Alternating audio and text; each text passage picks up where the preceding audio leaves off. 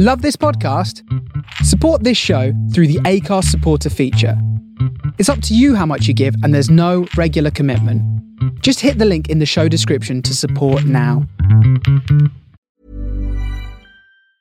You should celebrate yourself every day, but some days you should celebrate with jewelry. Whether you want to commemorate an unforgettable moment or just bring some added sparkle to your collection, Blue Nile can offer you expert guidance and a wide assortment of jewelry of the highest quality at the best price. Go to BlueNile.com today and experience the ease and convenience of shopping Blue Nile, the original online jeweler since 1999. That's BlueNile.com. BlueNile.com. Millions of people have lost weight with personalized plans from Noom. Like Evan, who can't stand salads and still lost 50 pounds. Salads generally for most people are the easy button, right? For me, that wasn't an option. I never really was a salad guy. That's just not who I am. But Noom worked for me. Get your personalized plan today at Noom.com. Real Noom user compensated to provide their story.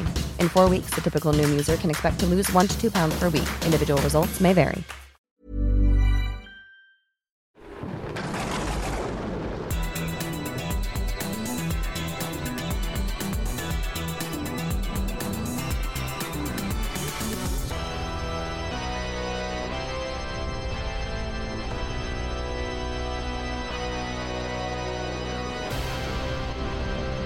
Greetings and welcome to the Games Master Academy. This is Under Consultation, an episode-by-episode podcast guide through the UK's greatest video game challenge TV show, Games Master. I am one of your hosts, Luke Owen, and my dribbling lets me down. And giving it a bit of a squeeze, I am Ash Versus. This episode aired on the 28th of October 1993, and it's dual new number ones as Meatloaf does Anything for Love, but he won't do that at the top of the charts, and a new film tops the box office, Once Upon a Forest.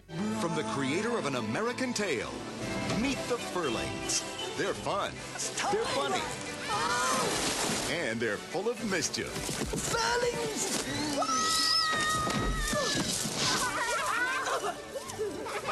But their friend Michelle needs a magic potion. You only have 2 days' time. Think we should take this? Now they're on their own and off on an incredible journey.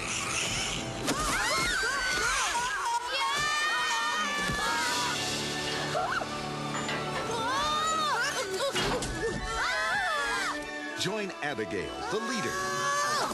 We can take care of ourselves, thank you. Edgar, the brave. I'm drowning! Get up. Oh.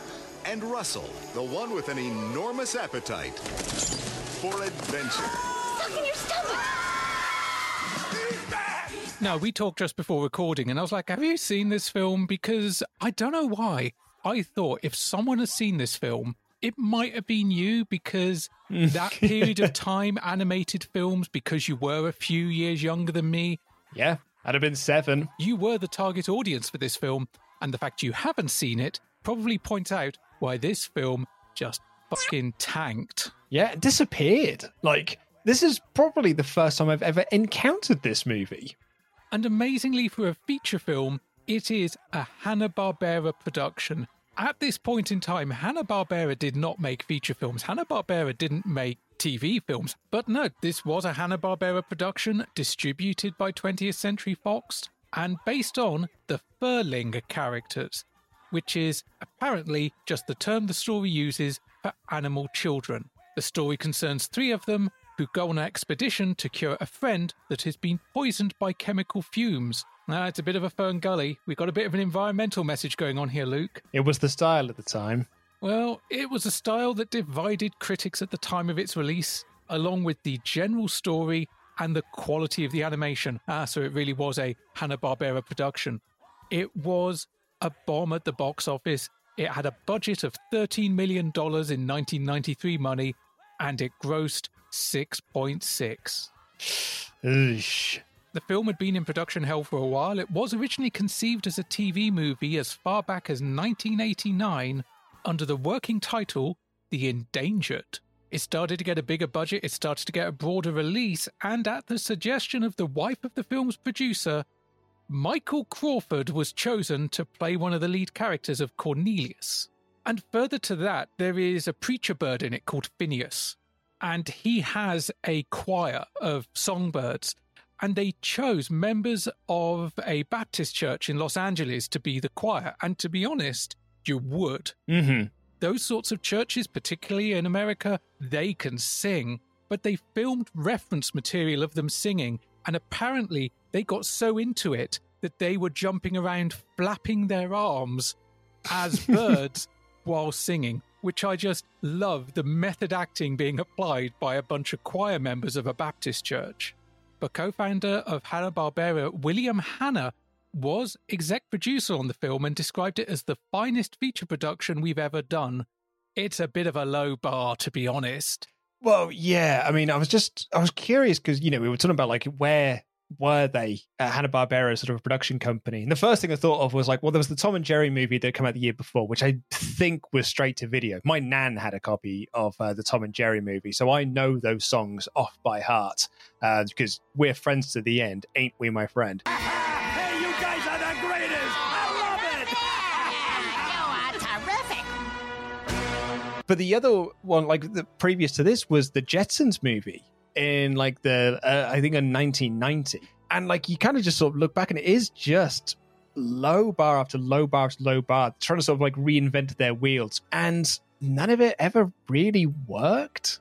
I mean, clearly it worked for William Hanna because he said that when he stood up to present it to the studio, there were tears in his eyes, Luke. There were tears in his eyes. It was very much an international affair. There were animators used from all over the world. And perhaps it was the fact that they had such a mixture of animators that maybe caused some of the quality control issues because you had different people working with different styles. They were also working to a very tight budget and a very tight time limit. The film lost over 10 minutes of almost completed scenes, resulting in entire characters just being cut from the film. Also, it was at this point and when Fox became involved that they changed the film's name from The Endangered to Once Upon a Forest, because they were worried that the former title was too sensitive for a children's film. I get that. That makes sense, yeah. Basically, we're still guzzling down quarter-pounders from polystyrene containers, ixnay on the environmentinay. It was promised as a new masterpiece from the creator of An American Tail. The creating question was David Kirchner, who served as Tail's executive producer. And while he did create the characters and story for the film, many found the claim misleading. Yeah. Normally when you talk about from the creators, you're talking about the people that actually write the damn story, or from the makers, you might be talking about a director, a Spielberg, or you just have the from executive producer, Steven Spielberg. Exactly, yeah. Like An American Tail, like that's Don Bluth. Like that's Don Bluth, that's Spielberg. I'm a big fan of David Kirchner, but I would not say that he is one of the creative forces. Funny enough, when I interviewed Steven D'Souza about Street Fighter, and he would say that there are a lot of producers in Hollywood that will just say things in meetings or will like really drive forward something to get into a script. So it would just be like, I really think that character should wear a white hat. So that when the film comes out and the character wears a white hat, they can then say in future meetings, I was a creative force on that movie. Even though that's the one idea that they get in, they can pitch, hey, I was the creative force behind that movie. Or, you know, if in the third act of the movie, the protagonists fight a giant mechanical spider. Yeah, exactly, yeah. Now, we briefly touched on Hanna-Barbera's cinematic past. The animation unit that made this film was actually created for this film and the Jetsons movie. It was brought together for this series of projects. And after these two movies were completed, it was then spun off into another wing of Turner Entertainment, and they would go on to produce films that I have heard of, The Pagemaster and Cats Don't Dance. Pagemaster's not too far in our timeline either, because we get a couple of games out of that. I would argue it's a better movie because, you know what? I've seen Pagemaster. Yeah, I mean, my wife loves it. Like, she genuinely, absolutely loves that movie. But, however, this would mark the end of Hanna-Barbera-produced theatrical films. There would be no more, and anything that comes after this would be licensed. Yeah, because, I mean, basically after this, it's the Flintstones movie, which actually, again, is not far off in our timeline. And that's, you know, it's live action, it's DreamWorks, it's not a Hanna-Barbera production. They have just licensed out those characters. When I was doing the sort of small amount of research that I did into this movie, which I have not seen, the name that did jump out to me was David Kirshner, I'll be honest with you. It was no one else, but I saw David Kirshner there and I was like, no way. Because David Kirshner wasn't just a part of An American Tail in an executive producer role. He's the creator of Chucky. He is the guy who created the animatronic of Chucky in all the Child's Play movies, which means he's got this very wild IMDb credits list because it is An American Tail, Little Nemo, Adventures in Slumberland, Cravendale High, Child's Play, Bill and Ted's Excellent Adventures, the cartoon spin-off, Child's Play 2. Like, it's just like this, this big disconnect in his work. Is he actually a Jekyll and Hyde type character? So when he drinks the potion, he goes off and makes another Chucky film. And then when the potion wears off to atone for his sins, he gives a shit like this. Well, yeah, I mean, and funny enough, he's going to be featured again in next week's movie because he's a producer on next week's new number one as well. But while that wraps it up for the environmentally endangered furlings, let's talk about that number one at the top of the charts, because good God, this wasn't just a song, this was an event. Yeah, and it's here for a while. It's here for the next 7 weeks at the top of the charts. That's like 1 week for every 2 minutes of the song. I mean, it's typical of Meatloaf, really, isn't it? Like I had, this era in particular, I did a Halloween-themed quiz where one of my answers, I did, the intros round, and I wanted to do Meatloaf's Bat Out of Hell. And then you get that song in, and you look at it, and you can kind of just clip out 10 seconds worth. And you're like, skip through. When do we get to the fireworks factory of this song? When are we going to get to the fireworks factory? And it's a little bit like that with this as well. Having grown up and kind of Meatloaf certainly being one of my early meat and potatoes of rock and heavier rock, I could probably identify both Bat Out of Hell and this song from the first 3 seconds of the track, irregardless of if there's any actual music. Because Bat Out of Hell starts with a very simple couple of guitar chords. This thing starts with a guitar fucking a motorbike. Yeah. It was originally released as a single in August 1993, the first single from his album Bat Out of Hell 2, Back into Hell, and featured Meatloaf and a woman credited mainly as Mrs. Loud. Now, as we've got this for 6 or 7 weeks, I'm pacing myself, and the story of Mrs. Loud will be a separate entry. This is going to be a bit of an education for me because I have never listened to a Meatloaf album. I am not even sure if I've ever heard this song all the way through. Meatloaf is the sort of artist that I lump into the same category as Guns N' Roses. I know tracks by them, but I've never listened to a whole album and sort of don't really have much of an inclination to do so. Like I can appreciate it for, the sort of work that it is. I've genuinely never listened to an album.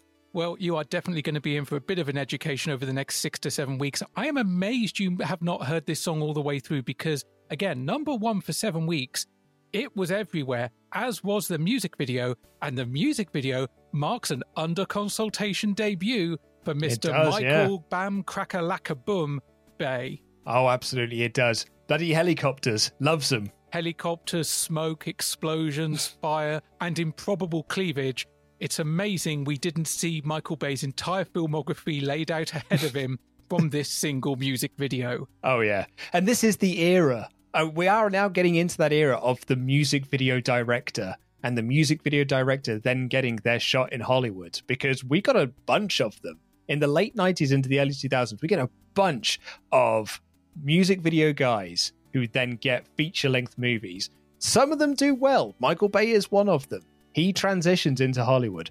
Some of them, not quite so much. You're either a music guy or you're an advert guy that gets your shot. And not all of them took the ball. I mean, love him or hate him, and a lot more people hate him, Michael Bay was wearing his CV on his shirt from day one, and it said helicopters, explosions, smoke, boobs. That was it. Sunsets. That's it, yeah. Oh, yeah. Do you want a helicopter against a sunset? I've got 5 of them. I reckon they're in his rider. Anytime he signs on for a project, he needs a guaranteed sunset on standby with a helicopter, just for his own personal amusement. Mm-hmm. But yeah, this song sold bucket loads. It reached number one in 28 countries. It was certified platinum in the United States. was his only #1 single on the Billboard Hot 100, topped the UK singles charts, and became our biggest selling single of 1993. Right in there at the end, it blew everything else away. And he's had some big competition this year as well. Particularly on the UK chart, because let's be honest, we've got Take That out there. We're at the beginning of boy bands and dance and Britpop. There was a lot to compete with, but this thing just sold bucket loads. And I'll be honest, I probably owned it on at least 2 formats because I'd have had it on tape to start with. And then as I got a CD player, probably next year, like 94 to 95, when I got a boombox with a CD player in, I'd have got Bat Out of Hell 2 on CD. So he'd have got his money out of me at least 2, maybe 3 times. It also garnered him awards, and he won a Grammy for Best Rock Vocal Performance Solo. Well, we've got no big games out this week, Ash. We've got some crackers coming up next week, though. Is there anything going on in the magazines? Well, we got a couple of previews that caught my eye because there are 2 games here, one of which we've referenced multiple times, and the other of which came up in an anecdote that you referenced on our bonus episode covering Nightmare. We have previews for Turtles Tournament Fighter for the SNES and Elfmania for the Amiga. And Luke, what genre do you think Elfmania is? So if you haven't heard our Patreon podcast that we did on Nightmare, thank you to everyone who has heard it. There's a kid we found an interview with who was on Nightmare, who was talking about how it was a long, arduous process to film, because you would do a room that goes 90 seconds and then you exit that room and you have to wait a couple of hours for the next room to get set up. So you would basically just go back to the green room. They had an Amiga set up that had Elfmania on it. Now, I presumed, because it's on an Amiga, it's on the set of Nightmare, and it's got Elf in the title, that it would be a fantasy game. But the fact that you're asking me this question makes me think that it's not. It's a fighting game, Luke. Is it really? I am as surprised as you. And it's not exactly got a crowded marketplace, because on the Amiga, good fighting games are few and far between. You've basically got Body Blows, Final Fight, and Street Fighter 2, in addition to a plethora of Double Dragon scrolling beat-em-up type games. God, I'm just looking at images of this now, and it is not what I was expecting. This is very much a what would happen if Europeans made a fighting game, and this is the answer. Yeah. Because Yeah. You know our friend Tom Watson from Renegade? Oh yeah, Tom Watson from Renegade, yeah. Yeah, this is a Renegade game, and apparently is a non-violent beat-em-up. That was Clay Fighter's gimmick. Well, Games Master questions it here, saying, what do they use? Harsh language, or maybe they just attack each other with overgrown flowers? Bad breath, colourful language, feather duster. What do you think they're going to be armed with? Guns, you tit. But by non-violent, they just mean that the characters are cute and the whole thing is just amusingly bloodless. To which Games Master says, God damn it, we want blood, we want wanton violence, we want grossness. Still, it does look the business, the bee's knees and all of that. You get the picture, it's an all-round good game. The graphics are pretty damned impressive with multi-level parallax scrolling and lovely characters and backgrounds, and there are 6 levels and 6 fighters at the moment, and the programmers have been working hard to make all the various moves easier to access. A good idea on an Amiga where you've essentially got either a keyboard or 2 buttons and a joystick. And Games Master says that if we're lucky, we'll have a review of this stupendous fighting game in the next issue. Ooh, that might be worth checking in on in a couple of weeks' time. Yeah, it will be, yeah. But meanwhile, up the top of the page, we've got a half-page preview of Tournament Fighter, where they're much kinder to the Turtles than Jazz Rignall, saying these heroes in half shells are stomping onto the SNES after a couple of nearly good adventures. Okay, f them, they are still being miserable. Oh, shell shock. Turtles in Time was a good game. That and it's on the exact same episode, the Street Gangs thing, are the 2 reviews that, I mean, there's quite a few reviews where you're like, oh man, that game's like held in quite high regard now that you guys are just absolutely shatting upon at the time. Turtles in Time that might be one of the most surprising ones, though. But they say that you can choose from 10 characters, including the Turtles themselves, but sadly not April. Although originally April was going to be one of the characters, but they just didn't. Yeah. Saner heads prevailed there because at that point in time, April O'Neil was not a fighter. She's not the cool April O'Neil that's in the 2012 reboot. No. She is Channel 6 News April O'Neil. yellow jumpsuit and screaming April O'Neil is what we're talking about here. We're not even getting the decent April O'Neil that was in the original Mirage comics, because she was kind of a badass. Yeah. But they say there are fancy backgrounds and special moves galore as you fight your way through the scummiest scum that the scummy city of New York has to offer. So this is before Rudy cleaned it up then. And look what happened to him. But they say from what we've seen, some of the characters here make the likes of Blanca seem perfectly normal. If 4 stupid Ninja Turtles... Couldn't help themselves there, could they? Just could not help themselves. I don't like this magazine anymore, Luke. I'm not a fan. It was Dominic last week, and now they're taking in the Turtles. It's not a good look.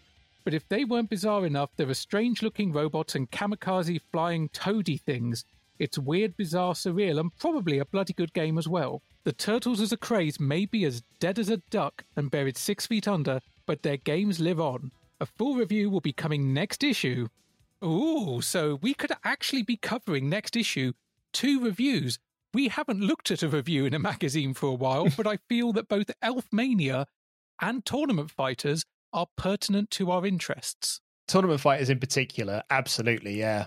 But again, like they write there, the reason why they were so down on Turtles in Time, and the reason why I'd imagine they're down on Tournament Fighters as well, is because the fad is over, and they don't want to be, people saying, hey, they've got a good game though, because they're not cool anymore. But it will actually be interesting to see how Tournament Fighters stacks up against Renegade's Elfmania, which really sounds more like a Lemmings type game. You're expecting like a cutesy puzzle thing. That's exactly the sort of thing I was expecting, yeah. Welcome to Games Master. Now, anyone who knows anything about video games will know that the shops are chock full of movie licenses. Well, tonight we feature a game that brings 2 movie legends together under one great title. But you'll have to stay tuned to see that. Well, it was reviewed a couple of weeks ago. It's now being teased as the final challenge for this show. We're going to see 2 of the great movie licenses under one title, but that is a fireworks factory you are going to have to wait for. Is it Ernest Borgnine versus Wilfred Brimley? Because I am so down for that as a Hollywood showdown. Slightly less bloody. But we've got a different kind of challenge up first, though. Let's find out what we're playing from the Games Master. Well, the first game to tax our hopeful players tonight is Super Pang on the SNES. This game involves nothing more complex than popping balloons. When there are none left on the screen, your task is complete. Watch out, though, as every time you pop a balloon, you are left with 2 smaller ones until they are too small to divide anymore and simply disappear. The contestant who survives the longest shall be the winner. Sharpen your pins. This is an absolutely belting game, Super Pang on the Super Nintendo. I bloody love this game and played so much of it in my university years. Absolutely adore Super Pang. Well, Pang in general. Although strangely, Super Pang was the name we knew it as. Super Pang was the name it was known as in Japan. Super Pang is what it was known as everywhere except America, where it became Super Buster Brothers. I don't know why. Yeah, I don't know. I kind of understand it in a way, I suppose. You're trying to make it sound like Super Mario Brothers, really, and trying to attract people that way. Maybe it's just because of the nostalgia, but I love Super Pang because, you know what, Super Buster Brothers, we're back to what a game sounds like. It could be a platform Mario type game. It could also be a beat 'em up. Yeah. It could be misleading, whereas Super Pang may not be as immediately attractive, and it may not mean anything, but that also means it's not misleading. No, but true. But the Americans, as we know, and this is not like, me dogging on Americans or anything like that. This is just the way that American marketing has treated you as a nation, is that they just sort of think you're a bit dumb and you've just got to have things spell out for you. So if your average Joe walks in and goes, Pang, what's that? No idea. Buster Brothers, that I get. Yeah, I suppose. Maybe there's also a licensing reason that I just don't have documented somewhere, but doesn't matter. Still a bloody good game. Second game in the Pang series as well.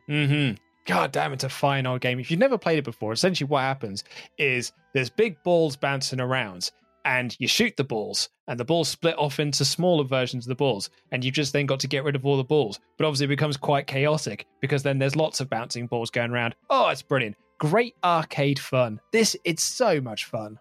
But we have the curse of the SNES here again because we're playing the SNES version.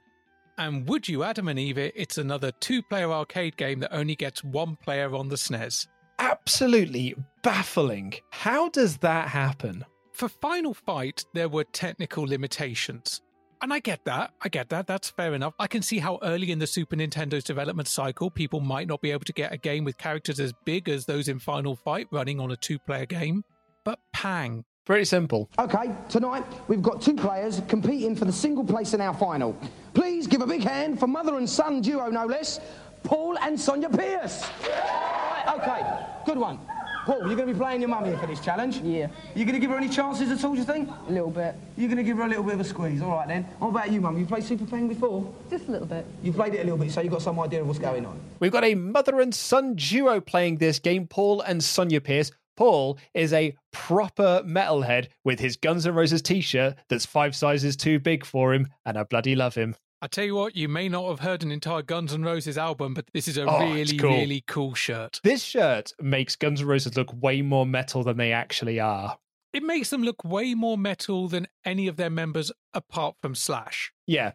Slash has always looked metal because the hat, the jacket, the jeans or leather trousers, the studded belt, even when all the others were doing the big hair, he may have had big hair, but also, to put it bluntly, he's fucking Slash. Yeah. He's called Slash. I mean, perhaps this is a controversial statement, but I fucking hate Guns N' Roses.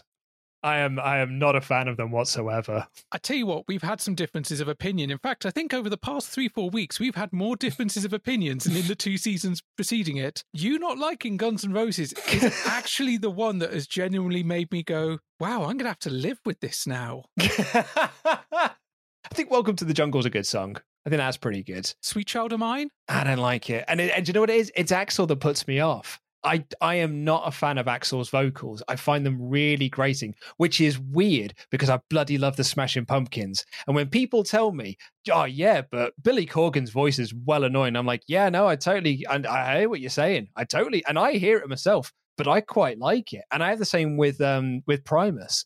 But yeah, there's something about Axl Rose's voice that is like, it's nails down a chalkboard for me. And I can't abide it. I've got a theory that I'm going to put to the test when we're off air.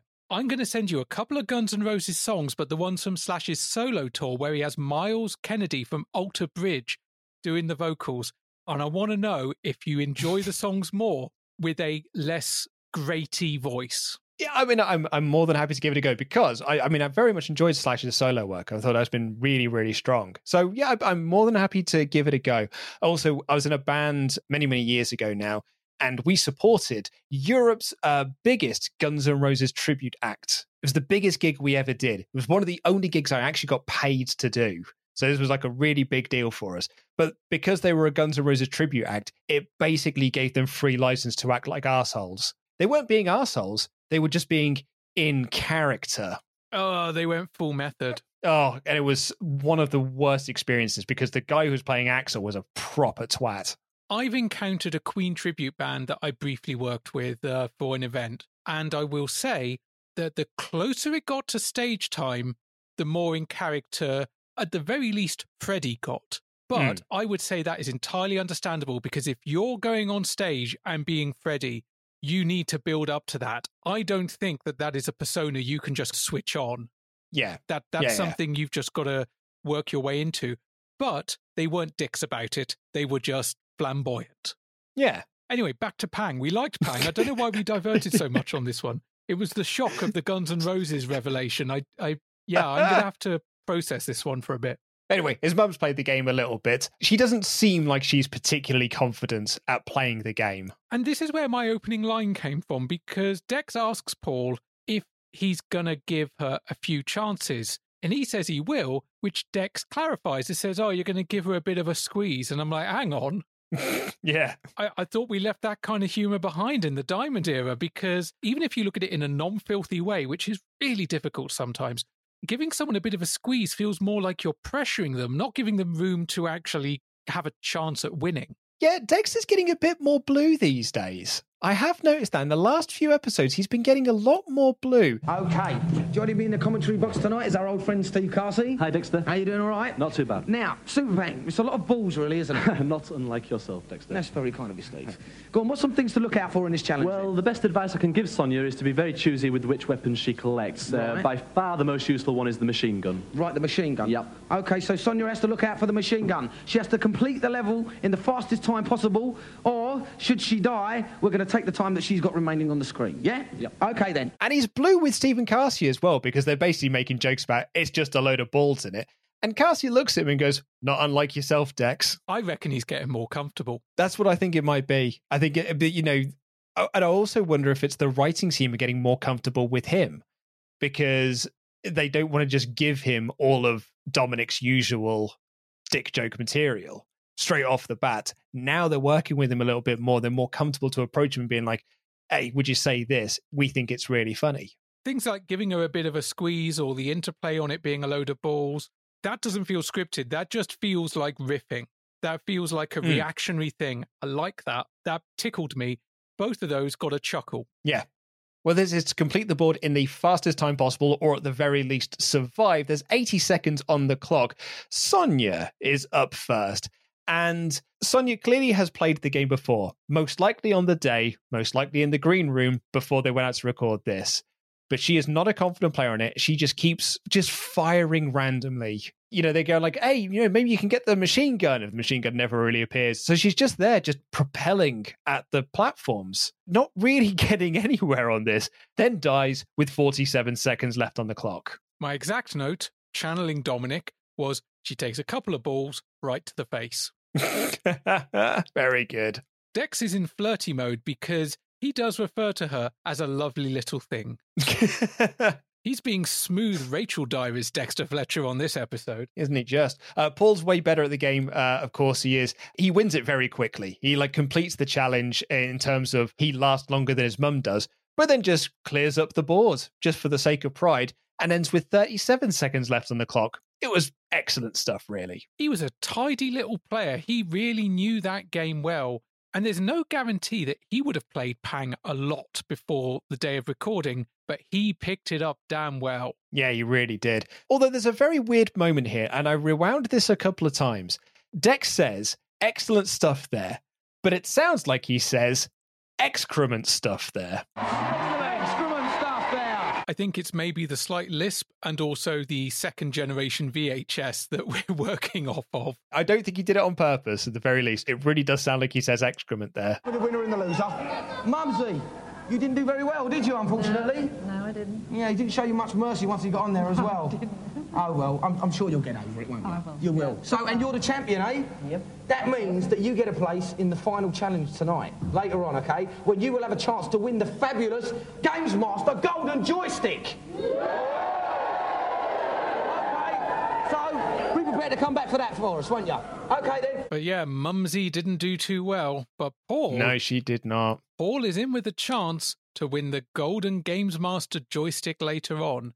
Now, I'm with you on this one. This is the week where I started to go, man, I kind of miss the multi-person finales. Yeah, I miss it a little bit. Spoilers, we get it again next week as well, but next week's I actually think, because it starts as a 3-person challenge and then goes down to 1, and it is a really fast final challenge, I think it works next week because they got the challenges right. Even if one of those challenges is bollocks. Yeah, a little bit. But we'll get to that. We will indeed. My note here is Paul seems as happy as a metal teenager in the early 90s can be. I mean, at that point of time, Guns N' Roses were on the way out. We had Meatloaf at the top of the charts. And Bruce Dickinson was leaving Iron Maiden. It was a weird time to be a metal fan. I don't like Iron Maiden either, for the record. If not for the fact I'm lazy, I would have actually gotten up and walked out at that point, because holy shit. Just going to pepper these in throughout. Just basically destroying the image of you that I have as being a pretty cool dude, and you don't like Guns N' Roses, you don't care for Iron Maiden. I've seen them live a couple of times as well. You don't care for Iron Maiden, but you've seen them live, you motherfucker. It was at Reading Festival, like you're there. I may as well watch them while I'm here. You're going to spite watch them. They're honestly on my bucket list, like a band that I want to see live, because I've seen a lot of the other big bands that I want to see. I would like to see them live, and I'd like to see AC/DC a second time. Don't say anything about them. I've had 2 devastating blows for 1 episode. At least save it till next week. It certainly looks like life is cheap in cannon fodder. Guide your small band of hardened heroes to take out enemy troops, steal their vehicles, and do as much damage as you can. Lose some troops, and there's plenty more to replace them. Cannon Fodder is a very original blood and guts war game. You control an elite band of troops as you guide them through jungles looking for the enemy, and when you find them, you just shoot them to pieces. The animation is absolutely brilliant. The graphics are quite small, but they're very detailed. When you cut somebody in half with a machine gun, blood spurts all over the place, the little body writhes really attractively in the mud. There's a bit of strategy involved, but not enough to bog you down. It's fairly straightforward shoot 'em up action, and it is really fantastic. Well, into the review zone we've got with a big old motley crew, including Dave Perry of Mega Power, Jeremy Daldry, games expert, Frank O'Connor from Super Action, Brad Burton, Over the Edge, Steve Merritt from Megatech, and up first, it's a bit of a Stone Cold classic, this one, Cannon Fodder on the Amiga. Sensible Software does it again. Didn't it just? This came out for the Amiga, which is the version we see reviewed here. It also appeared for the burgeoning PC market, the Atari ST. The Archimedes got a port of this. Crikey, you don't hear that very often. It got ported to the SNES, the Mega Drive, the 3DO. Guess what else, Luke? Was it the Atari Jaguar? And it got released. But the game is a military-themed shooting game with squad-based tactics where the player directs troops through numerous missions, battling enemy infantry, vehicles and installations. Developed by Sensible Software, it was called Cannon Fodder right from an early point in its development and came on the back of such games as WizKid, Megalomania and Sensible Soccer. It was developed by 6 people. That is the bedroom programmers that you hear of in the British computing scene is, you know, this very, very small team making these awesome games. And this game actually owes its origins to Megalomania. The mind destroyed! Because in Megalomania, you can send squads on missions. And they wanted to make more of that. They wanted it to have more player input. And that gave birth to what became Cannon Fodder. There were over 700 different soldiers in the game because they were cannon fodder and there were a lot of them to go through. Every single one was individually named. And on the screen between levels, you actually get to see the aftermath of your missions because they will show the gravestones, and the gravestones will increase in size and splendor depending on what rank they obtain. And despite it being a very bloody game and the reviewers here loving it, this was not a pro-war game. The whole basis behind the game and the reason why they show you those graves between levels is they wanted you to realize those characters are dead. They're not respawning. Yeah, oh, absolutely, yeah. I think that message is quite clear from playing the game, that these lads dying is not a good thing. They said they wanted to make gamers realize just how senseless war is. However, satire is a funny old thing. And much like with RoboCop and Starship Troopers and basically most anything Paul Verhoeven has ever done, the satire is missed by a large amount of people, including the reviewers, who loved the game. They gave it strong reviews, but they didn't quite get that it was meant to be anti-war. Also, the game courted controversy for its use of a poppy, and the Daily Star decided to start in on them. Oh dear. They got quotes from the Royal British Legion, from MPs, who called the game offensive to millions. They called it monstrous and very unfortunate. Virgin Media defended the use of the poppy as an anti-war statement, which the Daily Star dismissed as publicity writers' hypocrisy. Which is a fucking pot calling the kettle black there, isn't it? Friggin' hell. Look at these sort of attention-grabbing bullshit. That's basically what you're after. Stuart Campbell, the editor of Amiga Power, weighed in when the magazine was meant to use the poppy on a cover, where they reviewed the game, but they kind of backed off a bit on that because of the pressure from the Daily Star and all that stuff. Stuart Campbell didn't help matters by, in his editorial, saying, "Old soldiers, I wish they were all dead." The publishers apologised, but Campbell said, "I'm entitled to my opinion." He doubled down on that one. That is a bold strategy, Carl. We'll see if it pays off. However, the old adage of there's no such thing as bad publicity, the game sold loads. And regardless of whether you see it as an anti-war or a pro-war message or how you perceive the satire or the humour, it's an astounding game. It's so much fun. It's interesting as well that you said that there was a lot of sort of focus on the blood and guts aspect of it, because that's what a lot of this review feels like. You know, that's what Dave Perry talks about. You know, it's an original blood and guts game. You find the enemies, you shoot them into loads of pieces. Jeremy Daldry is just like, you know, the graphics are small, but they're really detailed. The blood's great. They are really sort of focused on this bloodthirsty aspect. It's a bit like how, you remember we did Mortal Kombat and Paul Anderson said like, oh, people weren't that really interested in the blood or the fatalities or anything like that. And then you go back and you watch these shows and you read the magazines. No, that is what a lot of people were really into. Part of me wonders if what we know of how the review process worked would have also influenced these reviews, because I imagine the growing graveyard between levels as you lose more and more soldiers.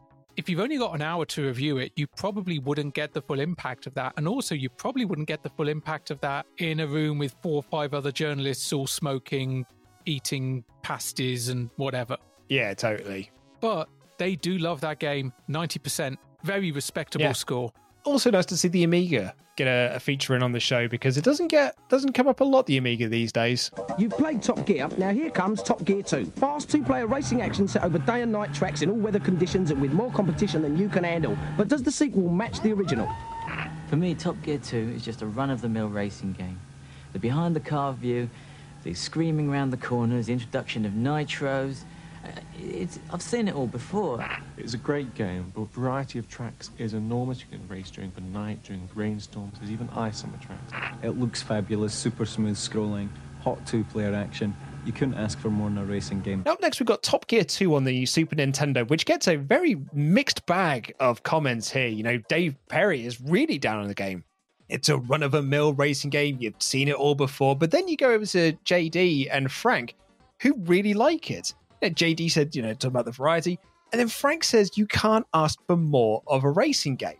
So is this just Dave Perry is not a fan of this style of racing game, and he's probably more into, say, your Super Mario Karts? It could be a bit of both, but he is right saying you've seen it all before, or at least you've seen some of it before, because this is a Gremlin game, and they did reuse technology and just out-and-out graphics from the Lotus trilogy. Yeah, I was going to say, it looks so similar to Lotus, which we had back in Series 2. Whereas if you didn't attach a name to this and you put it up on screen, you'd probably struggle to differentiate it between a lot of the games that Gremlin did in this style. And not just Gremlin, but, a lot of games developers when they were making these sorts of driving games. Things I will say in its favour, while it may have reused elements like, as you say, a lot of people did do, we've got weather systems, we've got damage, we've got fatigue to the cars. We have 64 tracks. Pretty good. Over 16 countries, because it is a world tour where you start in Australia and New Zealand and end in the USA. I'm just going to be flat out with you here, Ash. I've been trying to think of a way to get Skitchin into this conversation, but I haven't quite managed it. Skitchin!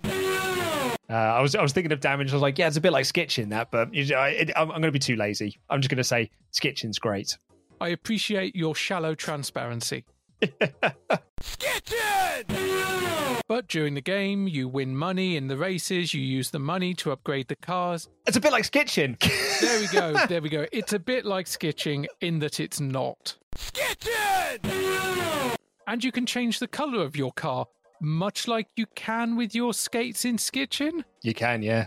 Can you change the gearbox of the skates in Skitchin? No, not that one, though. No, I don't think so anyway. I didn't get that far into it. Maybe later on you get some nitro stuff in there. But as you say, Dave's down on it. Frank and Jeremy are up on it.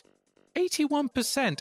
As we've said, at that point, that's not a bad score. It's not bad, man.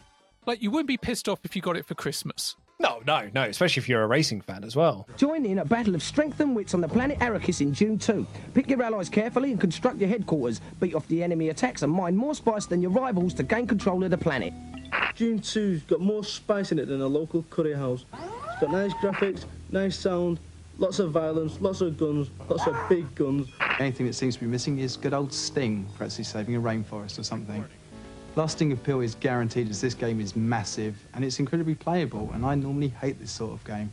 It's good for arcade fans, it's good for strategy fans, it's a great, great game. However, taking home all the prizes today on the Mega Drive, it's Dune 2, The Battle for Arrakis. This is a big old strategy-based game. Doesn't feel like it's a home on the Mega Drive. This feels like it should be on the Amiga or the PC, which maybe it has got ports for, I don't know. But this gets some cracking reviews. Now, we talked about the first Dune back in Season 2? Series 1. I can't believe it was back in Series 1. Wow. I know. Yeah. And essentially, one of the most well-received bits of Dune 1 was the real-time strategy elements, and we talked about it then, and we can talk about it again here, but essentially, this is when Westwood went, hang on, have we got the license to print money here? Oh, yeah. And they really have, because you know what? After Dune 2, they tell that license to Tarkovsky. That's money they don't need to be spending. And boom, Command & Conquer. There we go. Sexy times. That is a game that could not be considered anti-war. That is a game that goes, you are a general. War, it's fantastic. Yeah, make sure you don't lose. But in the game itself, you take the role of the commander of one of 3 interplanetary houses, and the basic strategy in the game is harvest spice, defend your vehicles, build a base, build units, get credits, conquer the galaxy. Kind of. Yeah, I was going to say, take control of houses, something, spices, something, win. Giant sandworms. And the like, of course, yeah. But whilst this was the Mega Drive version, the PC version came out back in 1992, and fair credits to them for actually getting it to work well on the Mega Drive, because we talked about this before, mouse games on consoles, it doesn't always go well, but this was the later port which came to the Mega Drive and also the Amiga, and while the Amiga version is pretty much identical to the PC version, albeit with less detailed graphics and with more frequent disc swapping, the Mega Drive version did things a lot more differently. It had different building and unit graphics. It had a menu-less user interface. It was a much bigger screen. It played up to the fact that this was being played on a television. It also had no save game feature, so if you won a level, you had to... No, you had a passcode. Oh, okay. I was going to say.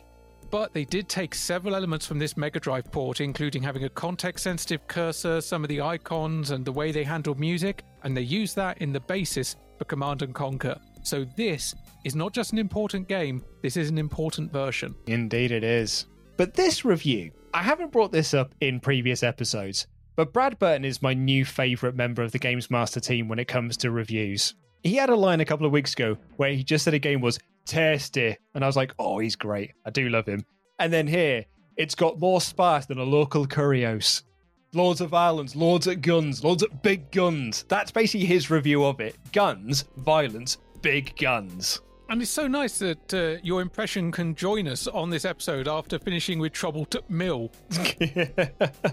I love him. I think he's so funny. I always smile whenever his name appears on screen because, one, yeah, he's got some great one-liners, but also I just love the name Brad Burton. I keep thinking he's going to ask for a Jill sandwich. Exactly the same. Jill sandwich. The other thing about this review that I really liked is the line we get from Steve Merritt, which is, I said it earlier at the top of this show when we were talking about Once Upon a Forest. It was the style at the time because we got it with There, we've got it with Fern Gully. There's a line in Con Air when Cole Meany says he's off saving the rainforest or recycling his sandals or some shit. There was just this big thing in the 90s of celebrities being activists and caring about the environment. And that was something that you could make fun of because they're being hippies or something. And of course, the target here is Sting, who was very much a campaigner for the rainforest, very much an advocate of tantric sex, and a former member of the band The Police. Luke, do I want to ask what your opinions on The Police are, or am I going to have to get on a train? No, because if you just tell me The Police, the first thing I hear is Alan Partridge going, "That was Roxanne by The Police, or as they're now known, Sting." Yeah, 92% for Dune 2. Cracking little score that. I've never played it, but I did enjoy the Command & Conquer games back in the day. So this may be one that I seek out and play a bit of. I'd be really curious to see, particularly as it's a precursor to the CNC series. It is worth checking out, and also if you ever find yourself in a position where you can attempt some PC or Mac gaming, definitely check out the Command & Conquer Remastered pack that came out, because they didn't fuck it. They did it that's properly. Cool. Oh man, because I played the shit out of Red Alert. I really want to see Command & Conquer Remastered now on the Xbox, purely because, one, I imagine it would look great on a 40-plus inch television, and two, the Xbox supports keyboard and mouse just plainly as long as the game supports it, so immediately the issues of trying to control the game with a joypad, they're gone. Out the window. Plus, playing in a living room, it gives you a lot more space. Space! Hold on to your handsets and get ready for the ultimate computer carnival, Games Master Live. And this year, the Festival of Fingertip Fireplay will be brought to you from the Future Entertainment Show at Olympia from the 11th to the 14th of November. We'll be holding 4 live shows a day at the Games Master stage where you, the audience, can join in the challenges and have a chance to win one of our fabulous prizes. You can meet me and the Games Master, and on Thursday there'll be a special celebrity challenge which will be transmitted live on that evening show. And if that's not enough for you, you'll be able to shoot it out with the robots in the Laserfall spaceship, completely lose your head in the virtual reality, or leap into the world of 3D graphics.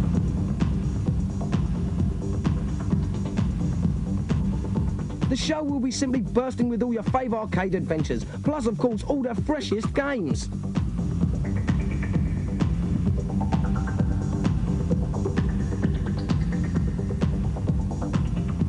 All this and more at the Games Master Live Future Entertainment Show Grand Hall Olympia from the 11th to the 14th of November. Tickets are available by calling this number 051 356 5085 now. A festival of fingertip fireplay is upon us, Ash. Games Master Live 1993, although it's not quite the same as Games Master Live 92 was. This is now what it appears to be part of the Future Entertainment Show, right?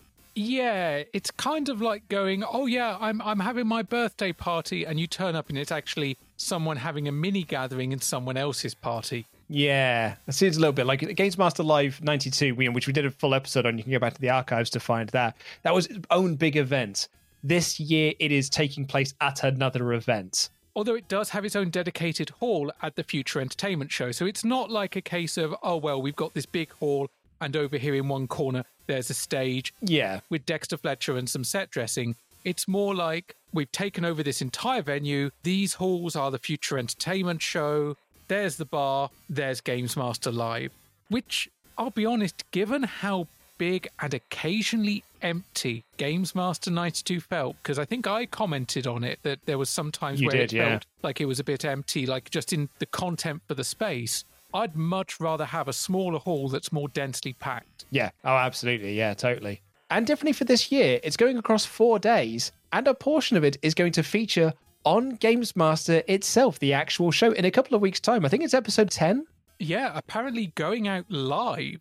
That's exciting, because you know what? No one can be protected by editing at that point. No, I think that's also where we get our on-screen debut of a friend of the show, Rick Henderson. That'll be something to look forward to. We probably won't do a full episode on Games Master Live 93 like we did for 92. But if you do have some stories, if you did go to 93, please do get in touch. Hit us up on email, hit us up on Twitter. Let us know what your memories of that time were. If you can send us some MP3s, we'll try and feature those in the show as well. Yeah, we're not going to give it its own individual episode, but appropriately, given what they're doing, we're kind of piggyback it onto the normal episode.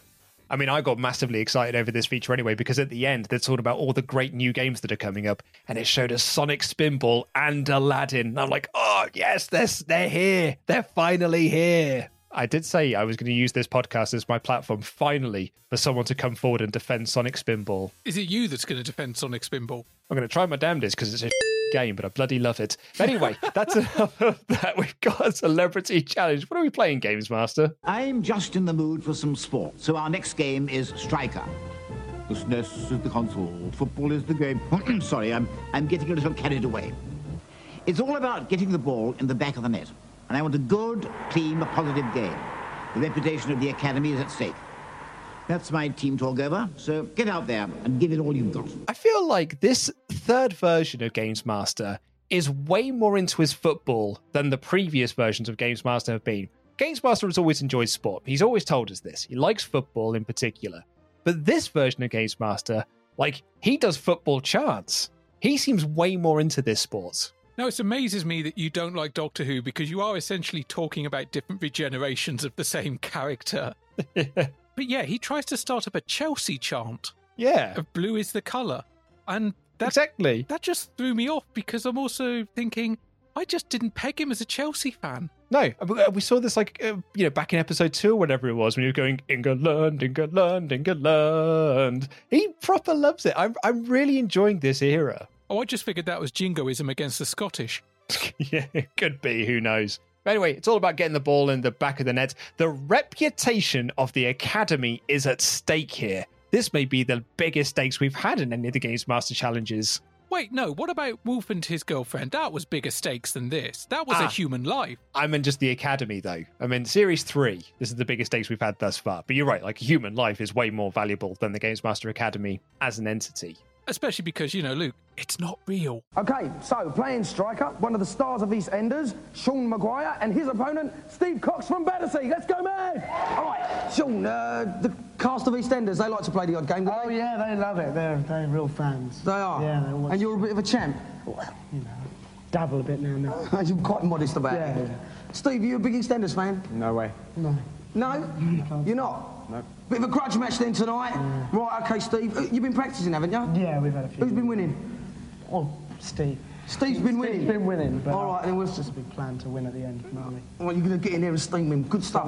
You chose your teams? Yes, I'm Republic of Ireland and... I'm playing England. Speaking of not real, Sean Maguire from EastEnders is the guest on this show, along with Steve Cox from Battersea. Dexter Fletcher is really good at getting the crowd amped up because he literally introduced them and then shouts, "Let's get mad!" I'm wondering if this is like Ron Burgundy just reading everything that's on the auto cue. And actually what Dex had on his auto cue was get excited. And so he's like, get excited! Anyway, Sean tells us the cast of EastEnders play lots of games, but he's a champ. He's a bit modest about it, though. But then they go to Steve and they're like, "Hey, Steve, do you watch EastEnders?" He goes, "Nope." So he was also from a Corrie household. Yeah, well, we were texting the other day about whether we would do a Christmas bonus of a soap opera, and you suggested a EastEnders episode, and you're like, "It's this, this, and this." And I was like, honestly, mate, I've absolutely no idea what you're talking about. We were a Corrie household and nothing else. Nope, I mean, Brookside on occasion, but it was 100% Coronation Street, not even Emmerdale. I don't know. I think we were more a Corrie household, but my mum stopped watching it when I was very young. I remember my mum doing the ironing in front of a soap opera, and I'm more confident it was Corrie than it was EastEnders. No, we were there through all the Deirdre Barlow going into prison, Free Deirdre and all that sort of stuff, the teenage pregnancy, the gay kiss, when that was headline news. Yeah, we were there for a lot of Corrie's big moments in the 90s. But this feels an appropriate game for Sean Maguire to play because in EastEnders, the character he played was also a player for Walford FC, the EastEnders amateur football team. Oh, that is nice. That's a nice little connection there. I'm surprised they didn't bring that up in the preamble. I mean, there is a good chance they didn't bring it up too much because he may have already announced his departure because he did leave the EastEnders in 1994. But if we go back a bit further, he got his start in both Grange Hill, much like previous Games Master and EastEnders alumni Todd Carsey, and as a 7-year-old child appeared in Monty Python's Meaning of Life during the Every Sperm is Sacred musical number. Did he really? Which I just love. I'm thinking that's such a way to get a start in your career.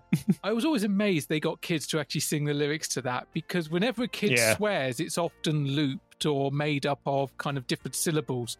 But nope, those kids were singing songs about sex.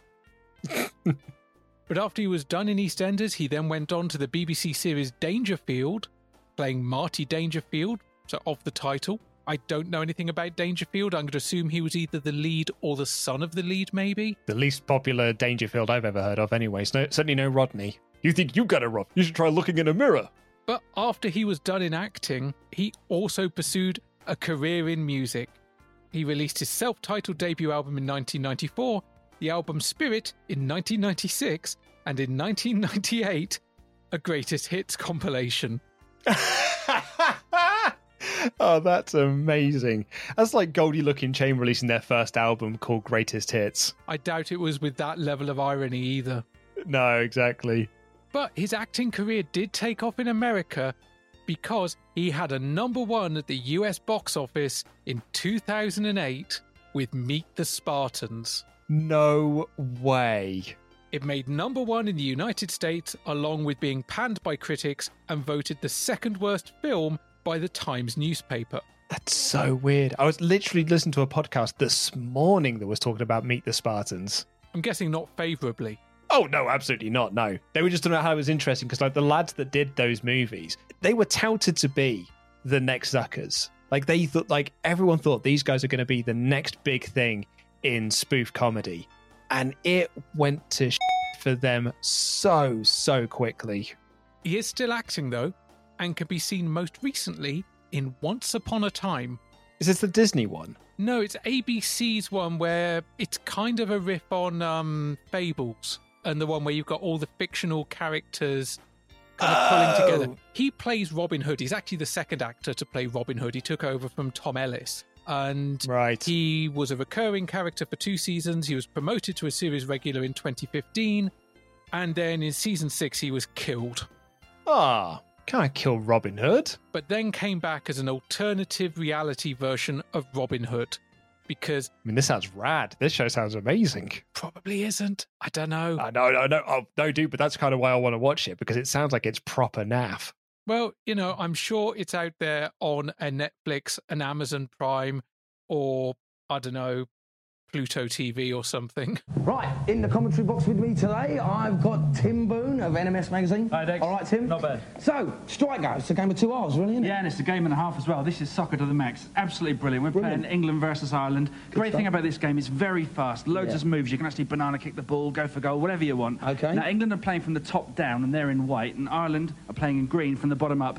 Clever money is on England. Get your money on now. We've got Tim Boone from NMS in the commentary booth, who calls this game, and I quote, soccer to the max. Radical, man. Radical. Now, he says that this game is very, very fast, and bloody hell, he is not lying. This is Bambi on ice levels of skidding around. This is the speed of sensible soccer, but with the training wheels off. This is almost like what happens if you put the turbo mode from Street Fighter 2 Turbo into sensible soccer. It just clips along at a stupid rate, almost too fast. I mean, don't get me wrong, the challenge is fast and frantic, but I can't help but think a slightly slower game might have resulted in a better challenge. I don't think it's bad. I just think a bit slower game would have let us see a bit more tactics. Well, I mean, I think it's worth noting that later on in this series, we get the first annual Games Master Football tournament, and it's on FIFA International Soccer. That's how close we are to FIFA being out, which is a much, much slower game. But you know what game stood the test of time? Do you know what game was an absolutely massive smash hit? The one that wasn't speed and sliding around everything. It was the one that was more slow, methodical, and actually, I would argue, probably more fun to play. Although there is always the spectre of sensible soccer, which was definitely faster and more arcadey than FIFA. Yeah, as a sports simulator, because I think that's probably the problem here is it's trying to be a sports simulator as opposed to an arcade style game, which is what sensible soccer was going for. But England are playing from the top down, and Tim Boone says the clever money is on England. I tell you what, that's not a sentence often uttered. But I think even as this game starts, you can see that Steve is going to win this. Like, Sean's not bad at the game or anything, but every time he gets possession, Steve is just taking it off of him. And despite Tim's best pleas of pass the ball, you have to pass the ball, he gets it to one player and he will just storm down the pitch and have a crack at goal. He misses a lot. The first half of this ends up as 0-0, but it is all Steve. This is so much school playing field football, where the concept of passing does not occur to most of the kids playing. They're like, I've got the ball. I'm going to be Roy of the Rovers. I'm going to run down the pitch and wallop it, and maybe it will go in and I will be a hero. But usually what happens is the same kid keeps doing that. The other kids will get pissed off and go and play in the sandpit. Yeah, pretty much. Follow through, and he didn't do it again. Up again. We're in injury time for the first half now. Injury time and half-time. Okay, so it's 0-0 at half-time. Join us after the break to see Sean Maguire play Steve Cox at striker. Stay right there.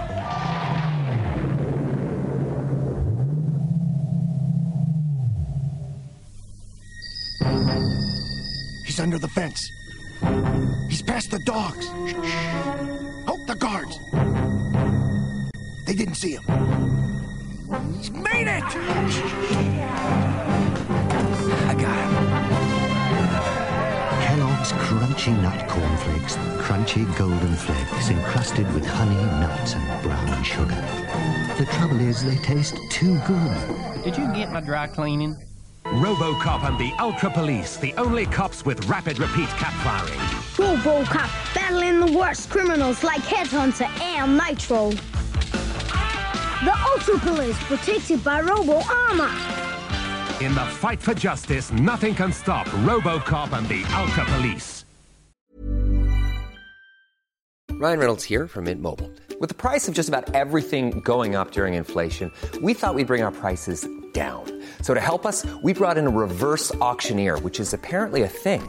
Mint Mobile Unlimited Premium Wireless. How to get 30, 30, bit to get 30, bit to get 20, 20, 20, bit to get 20, 20, bit to get 15, 15, 15, 15, just $15 a month? Sold! Give it a try at mintmobile.com/switch. $45 up front for 3 months plus taxes and fees. Promo rate for new customers for limited time. Unlimited more than 40 gigabytes per month. Slows full terms at mintmobile.com.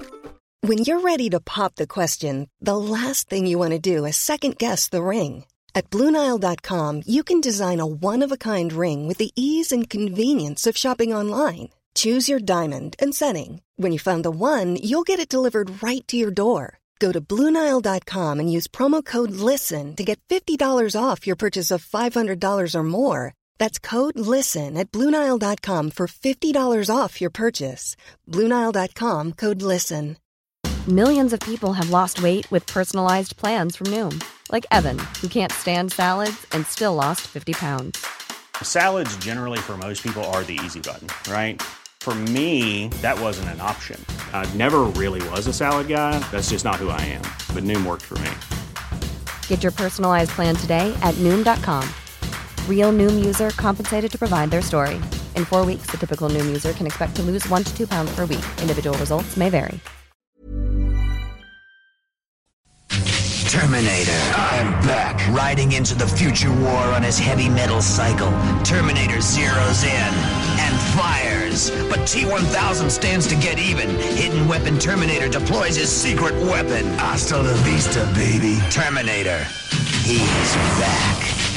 Now there's a new way to help you give up smoking. The Nicorette patch, available without a prescription from your pharmacist. If you're determined to quit, it'll help you beat your craving.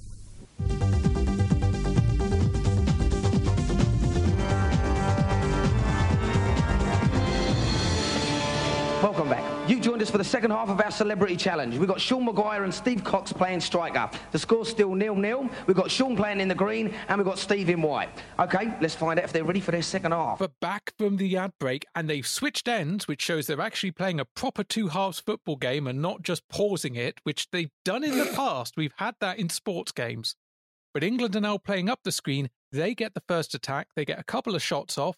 Ireland do make a bit of a comeback at this point. They get a couple of nice rallies against the English side, but England, they get back up the pitch and they score a really, really nice goal. This is a classic arcade football type shot that is at home. Here, it would be at home in sensible soccer. It was a great shot and definitely a worthy goal to win a challenge, which, spoilers, is exactly what it becomes, because we get some back and forth again for the rest of the game, and there's a couple of squeaky bum time close shots, but no more goals. It's 1-0. England win. Ireland are defeated. I mean, Sean is way better in the second half. Like, he kind of is more into the game, it feels like. He does actually, he gets a couple of shots on goal. But it is worth noting that one goal we do get does come from the Tim Boone advice. He passes the ball, and that's what allows him to get the goal.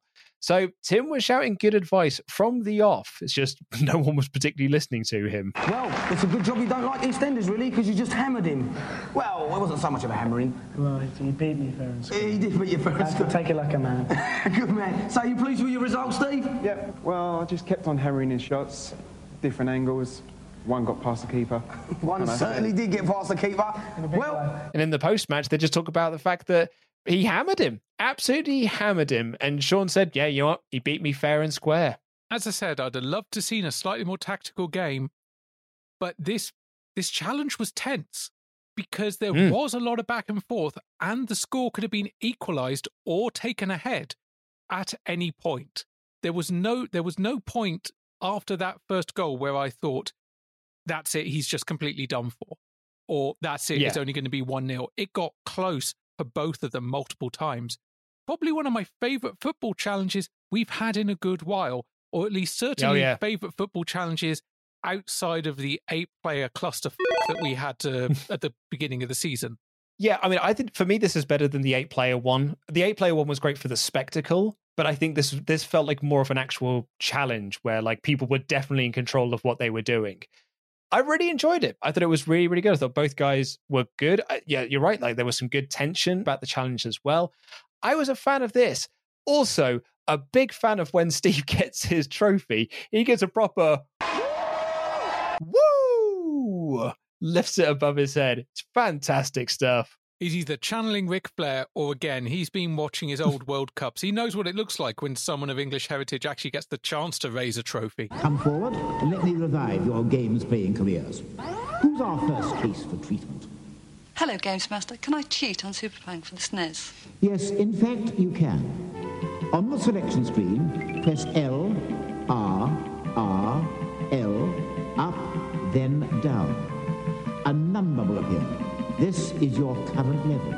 You can then select any level to play on. You might be able to beat your son now, after that rather dismal performance earlier on. Oh, thanks very much. Into the consultation zone, and Sonia, the mum from Challenge 1, is here in the consultation zone looking for cheats on Super Pang. So if you press left, right, left, up, down, you can now select any level you want, and Games Master says that she was dismal earlier on in the show. She's either unaware that she's been dissed or she's just that nice because she says thank you anyway. Yeah. I like this trend. I like that people that balls up the first challenge are now coming into the consultation zone going, I stunk. Can you help? Yeah, right? It's universe building. It's storytelling. I wish we'd seen this earlier. I think we should have seen this earlier. We should have had this since season 1.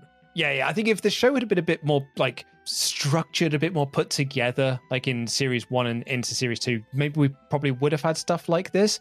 But I'm really glad that we're getting it now because I think it is really nice. And plus, it's less for you to film. It's less people to cast. You've already got them there. Just then throw them against, a black bit of cloth. Look down the barrel of the lens. Can you ask this for us? We're going to put it on later in the show. Games Master, Franken 2 on the Game Boy is so big. How do I handle it? The secret to completing this game is the transporter. After collecting it from the house in the village, retrace your steps back to the chateau. Place the transporter next to the recharge machine. Now, whenever you're low on energy, you will not only transport yourself out of difficulty, but back to the machine capable of restoring your energy. Thanks very much. Bye-bye. This next one is one of my favourite consultation zone entries we've had. I can't say if it's this, maybe it is this series, but actually it's one of my favourite ones in a while because this isn't a cheat. This isn't a hint. This is a tactic. And it's on Franken 2 on the Game Boy. And basically what it boils down to is that there's a transporter that you can use. So you can transport back to sort of wherever you want. You can leave it in a place, go along your way, and then you can always transport back to it. So what they tell you to do, it's a fantastic little hint, is to leave the transporter next to your respawn point. So if you're ever in trouble, not only do you A, get out of danger, but B, you get right back to an energy refill. In what looks to be this Metroid style of game, where you are going to need to keep going back to find these refill tanks. This is a wonderful, wonderful little tip. It's a wonderful tip. It's a great game. It used a password-based progressive system because battery saves were still an expensive commodity at this point. There were multiple levels based across multiple floors. As you pointed out, there was a lot of back and forth. And the music were 2 pieces of classical music because while we may have had the fully licensed joy of rock and fucking rolling fucking racing, classical music is free, Luke. Sure is. On Day of the Tentacle on the PC, where can I find the human to enter the beauty contest? A tricky one. The only human you could possibly use is Ted. Okay, he's dead, but the judges don't mind. Ted can be found in the 70s room on the first floor. Put the roller skates on his decomposing feet, then give him a push. Register him before the contestants are taken to the judging area. Go to the room with the fireplace, and the registration badge can be obtained from the tentacle. So now you can enter the contest. Problem solved. Far out, man. And our third and final kid is stuck on Day of the Tentacle on PC. Holy hell, Day of the Tentacle's arrived as well. I mean, this is great. This is why people like LucasArts games. This is why these LucasArts games have stood the test of time. Sam & Max is just slightly in our future. We're getting a re-release of Sam & Max as well, coming up in actual real-life timeline, because you need to win the beauty contest. So you need a human to do that, but the only human that's available is Ted, and Ted's dead. So do you know what you do? You get some roller skates, and then you put the roller skates on the dead guy, enroll him into the beauty contest, and then he wins. It's great. It's pure LucasArts logic. But this game, Day of the Tentacle, does have another title. It's Maniac Mansion 2 Day of the Tentacle, because this is the sequel to Maniac Mansion. But I actually think it was a good idea just selling it most places of Day of the Tentacle. Let it stand on its own 2 feet, because you don't need to have played the first to play the second. And good Lord, it looks good, right, doesn't it? That animation style is so, so lovely. It's aged so well, and even when they've re-released it recently with slightly shinier graphics, and of course it got voice acting, and it got the CD-ROM treatment, they didn't f*** with it too much. It's still the same great game. Basically, it's Day of the Tentacle. The plot follows a group of friends as they try and stop an evil purple tentacle from taking over the world. They control the trio of friends, solve puzzles, they use time travel to explore different periods in history. Yeah, this is peak LucasArts. This is LucasArts having fun. Oh, yeah. And in a period of time where I feel like LucasArts could do no wrong, particularly in their point-and-click division. Man, they just could not do any wrong. They were just firing on all cylinders. Every single time they released something, it was a banger of a game. But I mentioned the fact that there was a CD-ROM version. This was the first LucasArts game to have voice acting. Because originally it was just meant to be floppy disks. They realised they weren't going to make it for the original release period, which was Christmas 1992. So with the fact that the CD-ROM user base was growing, the fact they weren't going to meet their original deadline, they took the decision to add voice acting. And it immediately set a high bar for this kind of game with that kind of voice acting. And it's not a bar that will be surpassed for some years. And to be honest, I don't think it would ever be considered truly surpassed. It was just leveled with for a good long time. But I love point-and-click adventures. And while some consider it heresy for certain games, the thing I love more than point-and-click adventures is point-and-click adventures with well-voiced dialogue. I love the Star Trek games where they got the original cast in to provide the voices. I love the Monkey Island games with a voice cast. The Discworld games with Eric Idle as Rincewind. All that stuff. Beautiful stuff. Wonderful. Love it. Can't get enough of it. And we thought Tim Boone was going to be the most radical man on this show when he said that Striker was soccer to the max. But this lad leaves here going, far out, man. He's gnarly. Isn't he just? You had your fun. I'm off for a cup of tea. Marisha! But also, she may be gone off screen, but Games Master is not done with Auntie Marisha as he calls on her for a cup of tea as the consultation zone draws to an end. But he's not really going to have much time to enjoy this cup of tea because he's got to announce the next challenge. What are we playing, Games Master? Yes, even I'm a little excited about the final challenge tonight. The game is RoboCop versus Terminator on the Mega Drive. A violent and bloody battle between two movie legends. Our brave challenger must steer RoboCop through a level crawling with the evil minions of the Terminator in 1 minute or less. Let's see some good old-fashioned carnage. All for the sake of law and order, of course. Well, this is a bit special, isn't it? It's an exclusive for Games Master. Even like Games Master himself is excited about having this. Oh, we had it reviewed a couple of episodes ago. And I'm not surprised that Games Master's excited because you know what? He's probably related to at least one of these buggers.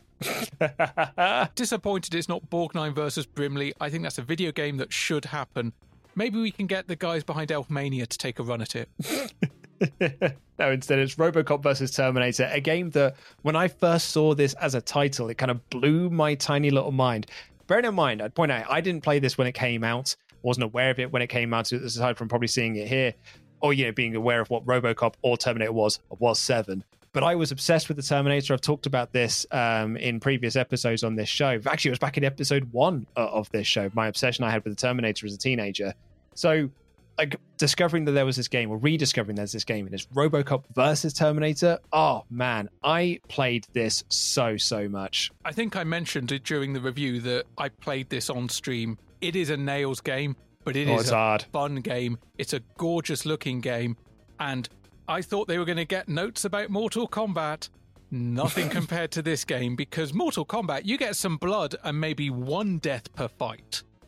This game, everyone's dying, and they're being referred to as minions of the Terminator, which I think is wrong. 100% wrong. They're just the baddies that are walking around Detroit. They're just street thugs. These aren't the minions of the Terminator. Dead or alive, you're going with him. Chances are it's going to be dead. Oh, yeah. And if you have not seen this game in action, but you have seen RoboCop, you know that bit in RoboCop when the lad gets hit by a truck and he just basically explodes into a million different pieces?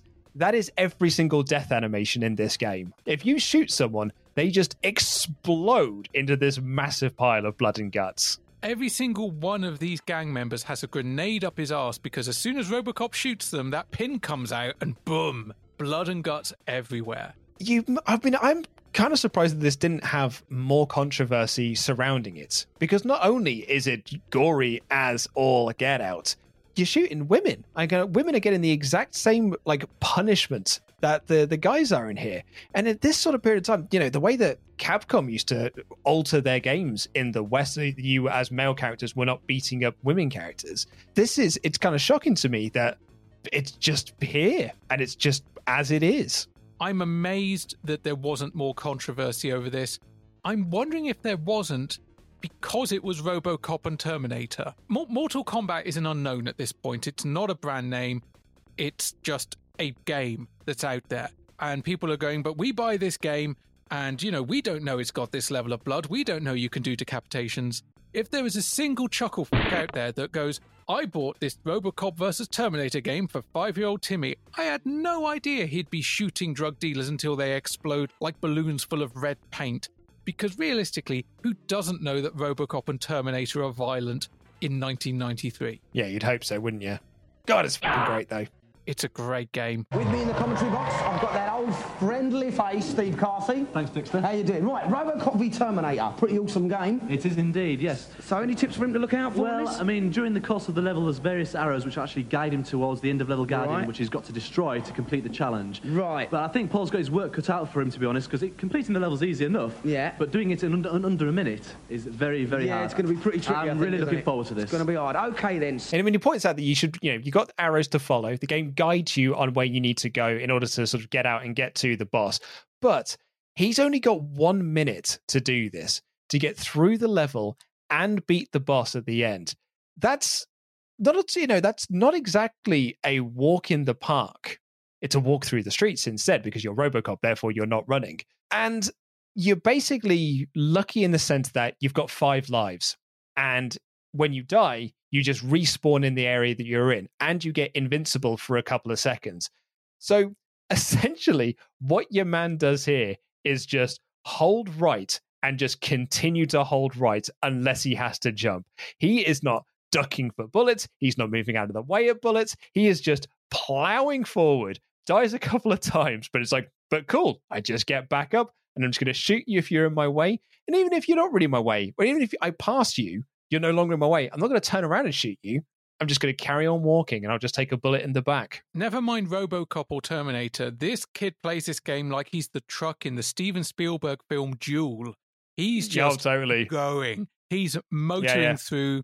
There is blood and guts and stilettos and tank tops everywhere. I don't think he ever stopped firing, even when he's jumping, even when he's falling. And by the by, it's RoboCop. He walks slowly, but for some reason, he also falls slowly.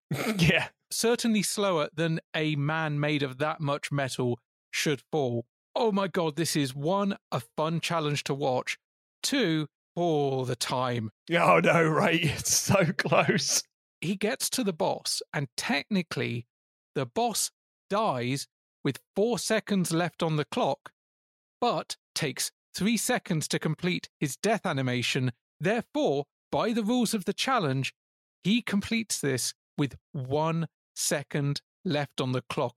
Post-match, Dex is so excited by this, he shows him the stopwatch. Yeah, it really feels like the guy got to the end, and because he kills that boss so quickly. He's got like the homing grenade thing, the homing grenade shooter. It's the bizarrest gun I've ever seen in any game, because you shoot, the bullets fly out in a very, very slow movement, and then follow you where if you jump, they go up. If you turn around, they start coming towards you. It's such a bizarre little gun, but he uses this to great advantage because he just finds this boss, fires off a load of shots, and the guy explodes within milliseconds of him finding him. It's such a quick boss fight that Dex and Steve Carsey don't even realize that he's got to the boss and beaten him by the time the animation has finished. That was brilliant. You know, you had 1 second left to spare. Look at that. There it was on the Game Master official stopwatch. So, good stuff. Was there any moments there when you thought you weren't going to make it? Well, when I got to the wire, I thought I wouldn't make it because if I grabbed onto that, I'd have completed it in a lot less time. Yeah, but you still managed to do it. It's so close. And he's like, yeah, show it at the stopwatch. He's like, 59 seconds. You were literally on the wire. Post-match, he doesn't think he was going to make it because he missed the wire, and that was where he did lose a good few seconds. He would have probably completed this with 5 seconds left on the clock. Still quite tight, but not as tight as what we ended up with. No, absolutely not. The homing gun that you mentioned, it's a touch OP. That being said, almost every gun in this game is OP because this is not a game where you're having to do duck and cover tactics because you're taking down like a big bad and they've got shielding. This is a game designed for you to run, well, walk and gun. And people get turned into dog food as you mow through them. I can't quite get over the game, particularly because we've seen RoboCop games get reviewed on this show poorly as well. And I actually played the RoboCop game they talked about, RoboCop 2 on the SNES, and it's proper dog. It's a terrible, terrible game. And we've had Terminator reviewed on this show as well before, back in Series 1, Episode 1. And as much as I like that game, it is only 4 levels long. I can complete it in under 10 minutes. My current best time on that is 8.5 minutes. So it is so cool to have a good RoboCop game that is also a good Terminator game. Oh, mate, I love it. Absolutely love it. And this was a fun-ass challenge as well. And by jingo, this guy deserves his goddamn golden joystick. Well, as this week's champion Paul Pierce walks away with his golden joystick tucked snugly under his arm, I'll leave you with the words of my good friend Arnie Schwarzenegger. It's not the size of your gun, it's what you do with it. He's getting more blue, is Dex. Knob gags exist in Season 3, folks. We didn't think we were going to get them, but Dex becomes Dix. We are getting them we're getting them at long last. Yeah, they're not as thick and fast as they used to be, but they still pop up every now and then. Oh, they do, yeah, and they pack a wallop as well. But that is episode 8 of Series 3. Ash, what did you make of it? I love this episode.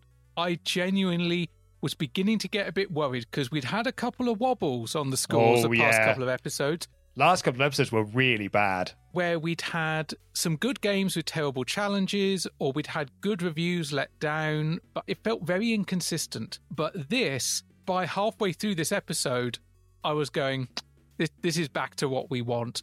And knowing that last challenge was going to be RoboCop versus Terminator. And yeah, okay, it was a football challenge for the Celebrity Challenge, but it was a fun football challenge, and it wasn't a 5-0 thrashing, although they're fun in their own right. This was a nice, tightly paced episode. Maybe having an actual 2-player game at the beginning or the arcade version of Pang might have been nice, but that's nitpicking, really. Yeah. Pang, solid game, solid challenge, reviews, solid set of reviews, news about the new Games Master Live, nice and concise and good to see the footage from 92 being put to use. Great little celebrity challenge. Great consultation zone, including the fact that we're now referring to people that failed at earlier challenges, and then ending it with more blood and guts in a minute than we got in the entire Mortal Kombat special. Yeah. This is a cracker of an episode. I was so happy with it. This is straight back up. This is 91. Oh, nice. Yeah. I was, do you know what? When we first started talking about this, my thought process was, I think this is high 80s. Like, that was kind of like where I was kind of sat at. But the more we talked about it and the more I reflect on the episode, the more I'm like, this should be at the very least a 90% episode. I thought that RoboCop versus Terminator challenge was so fun at the end. Super Pang, your lad that won, was a really good player at it. You take his mum out of it for a moment, who wasn't that great at the game. He was really good.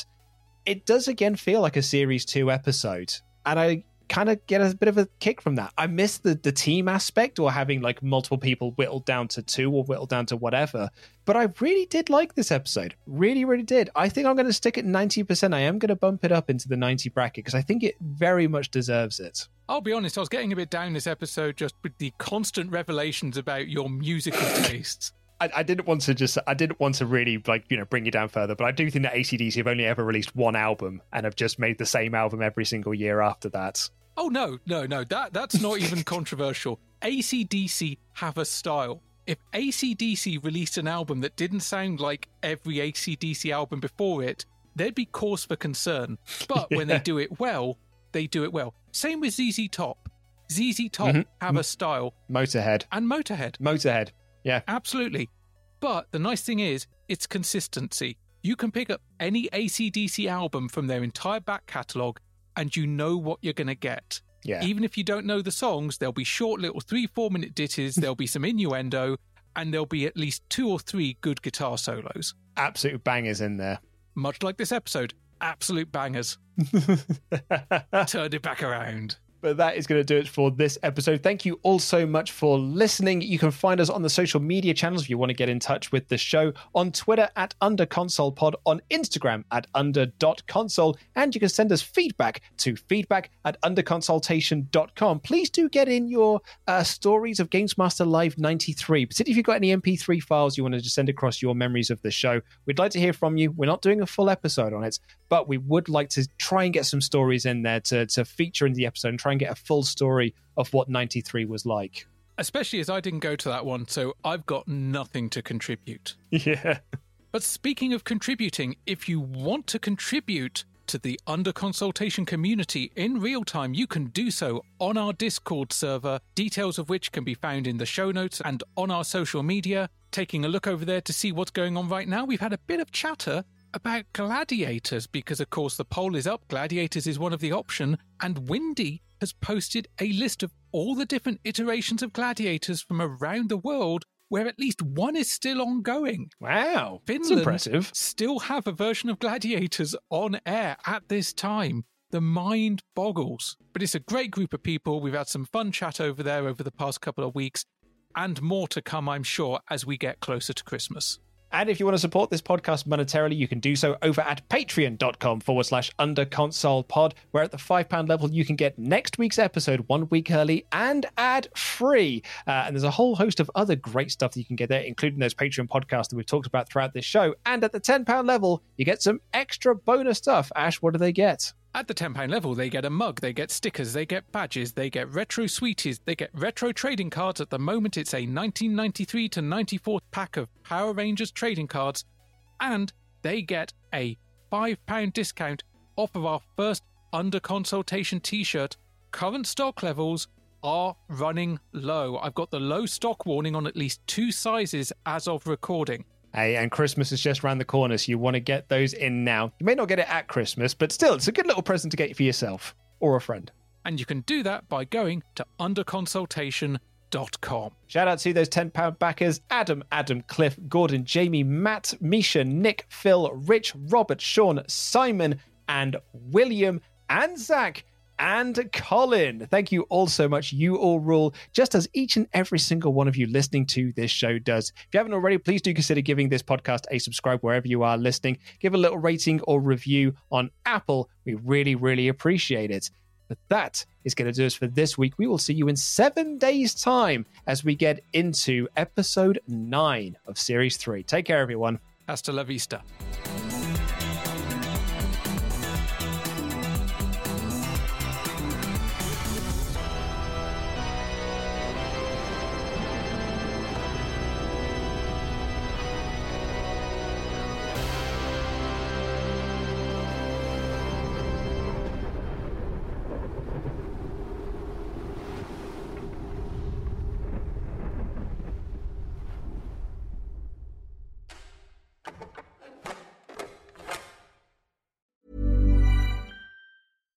Hi, I'm Daniel, founder of Pretty Litter. Cats and cat owners deserve better than any old-fashioned litter. That's why I teamed up with scientists and veterinarians to create Pretty Litter. Its innovative crystal formula has superior odor control and weighs up to 80% less than clay litter. Pretty Litter even monitors health by changing colors to help detect early signs of potential illness. It's the world's smartest kitty litter. Go to prettylitter.com and use code ACAST for 20% off your first order and a free cat toy. Terms and conditions apply. See site for details. Hey, it's Paige DeSorbo from Giggly Squad. High quality fashion without the price tag. Say hello to Quince. I'm snagging high-end essentials like cozy cashmere sweaters, sleek leather jackets, fine jewelry, and so much more. With Quince being 50 to 80% less than similar brands. And they partner with factories that prioritize safe, ethical, and responsible manufacturing. I love that. Luxury quality within reach. Go to quince.com/style to get free shipping and 365-day returns on your next order. Quince.com/style.